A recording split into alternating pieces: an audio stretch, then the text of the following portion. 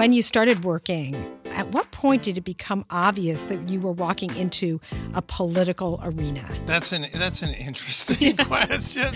Political arena sounds terrifying. Welcome to Leap. I'm Tina Seelig. I'm passionate about helping people craft the futures they dream of creating. And that's what I do at Stanford University, where I teach classes on creativity, innovation, and entrepreneurship. This podcast takes a deep dive into how to launch your career by unpacking the often overlooked and undertaught soft skills critical to the success of every entrepreneur. In each episode, we'll invite two people from very different career stages to discuss real-life scenarios. Today, we focus on power and politics. What does the politics actually look like? I mean, how do you measure it? How do you note it? How do you feel it? I didn't know a lot about the corporate world. There are tiers of management. There are geographies around the world. There are different business units. There are limited budgets and constraints and who gets the budget. That's Kit Rogers. He was in the founding class of the Mayfield Fellows Program at Stanford and was an early employee at Cryptography Research. Kit's introducing us to one of the first lessons of the work world. There's always a game, and most of us aren't taught the rules. I think a lot of companies have limited resources and have to debate what to invest in. But aren't there always limited resources, right? I mean, whether it's not time. Not at Facebook, are there? I don't know. So let's hear it. Facebook, are there limited resources? It's like even just time. What are you going to put your effort into? Right. I mean, I think, sure, in a perfect world, there would always be sort of like an exact amount of resources that you have to divide up. But what really ends up happening is, different people have priorities and have known each other for a long time or, go way back to the startup out of Stanford. That's Lauren Isford. She, too, was a Mayfield Fellow at Stanford, and she graduated only a couple of years ago. She's now working at Facebook after spending some time working at Blue Bottle Coffee. Lauren's figured out that there's a social fabric that underscores everything that happens at work. The relationships within an organization have just as much impact on the success of a project as the idea and the execution plan. Who you know, who you trust, who you resonate with, who understands your priorities, I think can play a really big role in how decisions get made in the workplace. So how do you deal with it? I mean, does that mean you go around trying to build all these relationships and alliances? Oh gosh. I mean, you asked before, like, how do you play the game? And I think the best answer is that you shouldn't play a game, and you should try to define what you need to do in a way that avoids having to do this, like having to strategize, having to, Do you think you can avoid the game? Can you avoid it? No. Can you try? Yes. That's an interesting point. I respect Lauren's goal of rising above politics, but can you really do that? Can you avoid the power game at work? And are games such a bad thing? If you look at work as a game, then you begin seeing what motivates your colleagues and start seeing the levers you have to influence others. Think about team sports to understand how games really work. 1, no matter what your position, everyone has a role to play and something to contribute. And 2, only by collaborating and working in sync did the entire team win.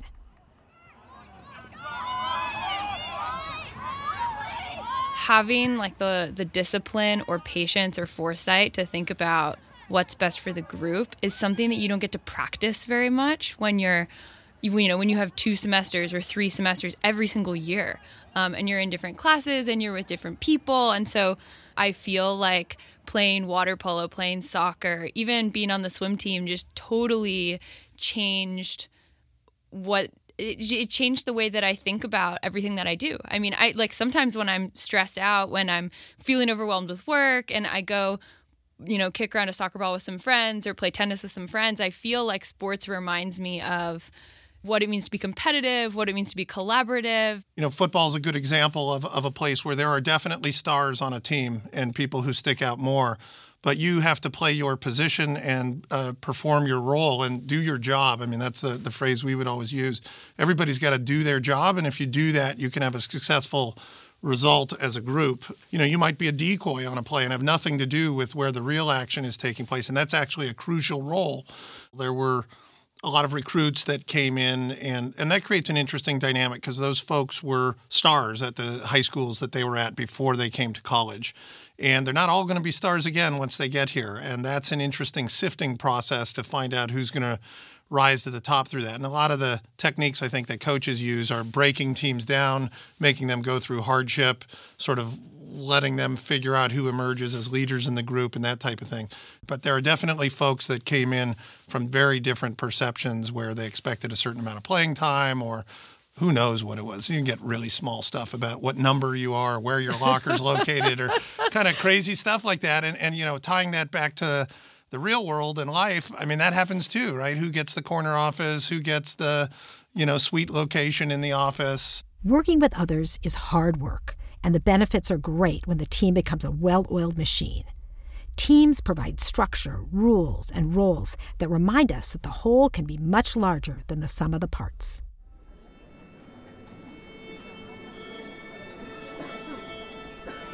Just like a band or an orchestra, you need to learn how to harmonize. Each individual does their part, and together they make beautiful music. There are times when all the instruments blend together, and times when one person stands out with a solo performance.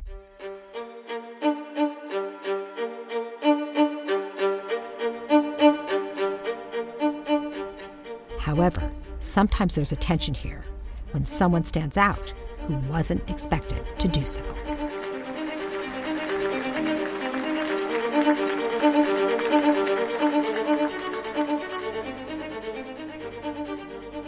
I was in a situation a number of years ago where I was getting a lot of attention for the work I was doing. The things I was doing were very visible to the world. And people, colleagues of mine, who didn't see me as someone who should be in a position where I got a lot of attention, were not particularly happy about it. And there was a lot of political backlash about what my role was, what should be doing. And it was really complicated for me to figure out how to navigate that, because I didn't want to back off because I was enjoying and appreciating the success I was having. On the other hand, some of my colleagues were not particularly delighted. It took a lot of effort for me to figure out how to navigate that very complicated situation. Have you been in a situation like that where you are getting a lot of recognition, or you're a rising star, or something's happening for you that isn't happening for others? I've definitely been a part of that, and unintentionally and unwittingly in many cases, right? I mean, it's even now in my current position, the majority of the team that works for me is older than me, has more experience by definition. Many of the people that are on my team have worked in that domain for many years and are real experts in something like payments or something like ticketing or cryptography or whatever it is. And so it's kind of awkward. I mean, I have 3 former CEOs that work for me now, technically. It's how you treat them that makes it either okay or not, and enabling them to shine when possible and not taking credit for it, making sure they get to present, either to the board or at a big meeting or something like that, and really being facilitator when the people can do that job. It's also interesting to consider the flip side. How do you respond when you aren't getting the solo role, especially when you want it and you think that you deserve it? I've watched colleagues and peers and friends go for something and get passed up for someone else, or try to get that promotion and it went to someone who was newer on the team. And I think what I've seen work well to manage that stress and to manage how it feels when something doesn't necessarily work out the way that you want it to is just to really advocate to your manager and to your teammates what is motivating for you and what's important for you. Something that I've shared with my manager at Facebook explicitly is that managing people is a really high priority for me. And so whatever I can do to manage people in my time there, I want to get there. And I'm very explicit about that. And so if I keep producing, I keep doing good work, I keep working hard and supporting my team, then everybody knows that that's a place that I want to go to. And I think that helps manage some of the stress and the insecurity and the disappointment when lots of politics are happening, because you have, your eyes on the prize. You know what's important to you, and you have somebody who's helping you hold yourself accountable to that. A lot comes down to your internal confidence, but it needs to be played thoughtfully.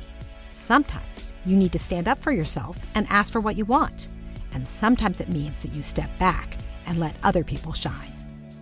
When I started at Stanford, I was in a very junior role, but I set a bold and crazy intention of becoming a professor someday. It took 13 long years, but by making that goal explicit, sharing it with my close colleagues, and volunteering for every opportunity that would get me closer to that goal, it finally happened. You know, Kit, listen, you're very confident. Do you think that confidence plays a significant role in politics, that the more confident you are, the less political tensions you feel because you separate yourself from it? Is it that when you're insecure, the politics seems thicker? Oh, yeah. Oh, there's no question that that's the case. I mean, and I would say that the two attributes to me that are interesting are confidence and a lot of people have bravado, and that is not the same thing at all. In fact, they're almost an inverse relationship. Sometimes the people that speak the loudest and are the most visible and that type of things are the most tense and the least secure. Something I think about a lot with respect to confidence, working in tech, being a feminist, is what it means to be a woman in the room and how you can support women as a minority in the tech industry to have a voice and be more confident in the workplace. So rather than projecting self-confidence all the time and hoping that that will sort of change the norms, also recognizing when it's harder for someone else to be confident and doing what you can to extend the olive branch and bring that person up. Yeah, I'm curious whether the political rules of the game feel very different for women and men. So let me ask you, though, as being a young woman in the room, do you act differently when give us a story, give us an example of your being in the room and you're thinking, do I react differently in this political situation than my male colleague sitting next to me? Yeah, a couple things that I've noticed about myself. One is that if I am in a meeting with a man, as I often am, because I don't work with that many women, I will sometimes sit or stand in a way that is similar to the way that the person I'm meeting with is also sitting or standing. So it could be leaning back in my chair or standing up in sort of a more direct stance or leaning against the wall. This is very subtle. It has no direct implications on work, but I've noticed that I do this, and I think it's because when you're trying to resonate with someone and have a productive discussion, you sort of adapt and find common ground, and this is like a very subtle manifestation of that. That's interesting, though. But do you think you wouldn't do that if it were only other women in the room? Or do you think a man wouldn't do it too? Does that have anything to do with it being... I think the impetus for the change is a level of discomfort, rather, or a lack of confidence or a feeling of insecurity, something... again, I don't really want to generalize too much, but I think I am thinking about what it means to, not be able to play basketball with the boys or not want to have a beer after work or not want to, go watch the soccer championship. I just don't. And all of those things happened in the past couple of weeks, the past couple of months. It happened all the time, right? Yeah. And it's, if there's 8 guys and 2 girls in a room and the choice is to, go play basketball or, go talk about The Bachelor, which I happen to love, by the way, then we're probably going to watch basketball. And that's what happens when there's 8 men in the room. And so it's interesting, though. I think about one of the assets, of course, that men have is often they're taller, bigger, stronger. Physically. No, and so, you walk into a room and somebody, you can take the power pose, okay, along with the guy, but you're still going to be smaller than they are. So it's an interesting thing is that even though you might do the same thing, it might be perceived differently. I love the distinction that Lauren and Kit are making between confidence and bravado. There's a bright line between projecting confidence and coming off as arrogant. We're highly tuned to pay attention to tiny cues. And sometimes we don't even know what messages we're communicating by our very subtle behavior. there's all sorts of subtlety that people are looking at. I remember I had a situation in one of my early jobs where we would have these meetings, and someone said to me, I had no idea that it was so evident that I was making eye contact and kind of smiling at different people in the room, as if I'm looking at you, Lauren, and sort of like, okay, we're together. Okay, Kit, we're together. And the people who I was not making eye contact with felt left out. So I could on the surface say, what? I didn't do anything, but I had built all my alliances by just using eye contact during the meeting. This is something that I think about working on teams. I think it is so easy to assume that somebody who isn't making eye contact with you did it intentionally, for example. Or in reverse, for you to not make eye contact with someone and mean nothing by it. And so I actually try to find somebody who works closely with me on my team and have really open conversations about exactly this, about, hey, do you have any feedback for how I ran this meeting? Or, hey, do you think I should be balancing how I work with the team? Or what else can I be doing to, make sure everybody feels like we're moving forward together? And I find that's really helpful because sometimes you have a blind spot and you don't know. And it can create politics out of nothing. And if you don't know what's going on, you can't even fix it. Well, where it really gets tough is if people have been working together for a while and they've built up perceptions about each other that come to the fore in the conversation. It's like, well, that guy is always saying no, and he's, Absolutely. never getting Absolutely. it, and then you run into sort of deeper-seated issues.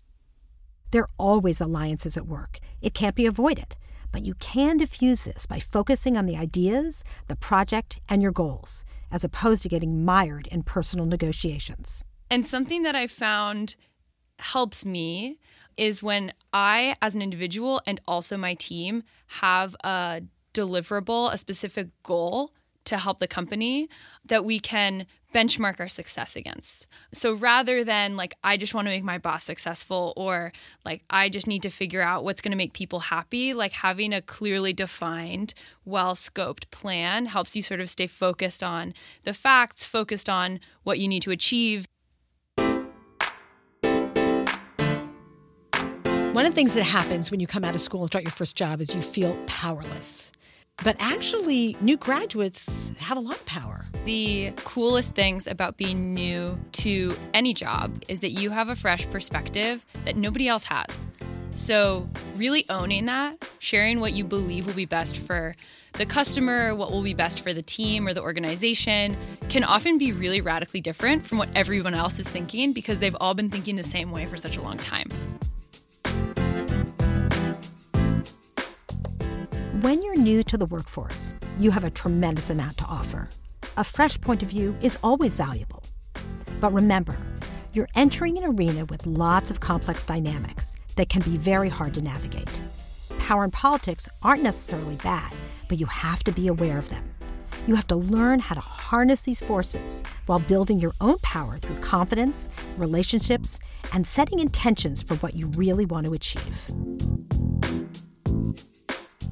LEAP is about finding the agency to thrive in our lives and careers. Remember, we create more value when we work together. So please spread the word about LEAP and rate and review us on iTunes. LEAP is a Stanford eCorner original series. The videos, podcasts, and articles on Stanford eCorner are designed to help you find the courage and clarity to see and seize opportunities. Stanford eCorner is led by the Stanford Technology Ventures Program and Stanford's Department of Management, Science, and Engineering. LEAP is produced by Ali Rico and Rachel Jolkowski. Jake Smith and Stanford Video are our editor and audio engineers. Susie Allen is our writer. Daniel Stussy is our designer and digital products manager. And I'm Tina Seelig. Thanks for listening.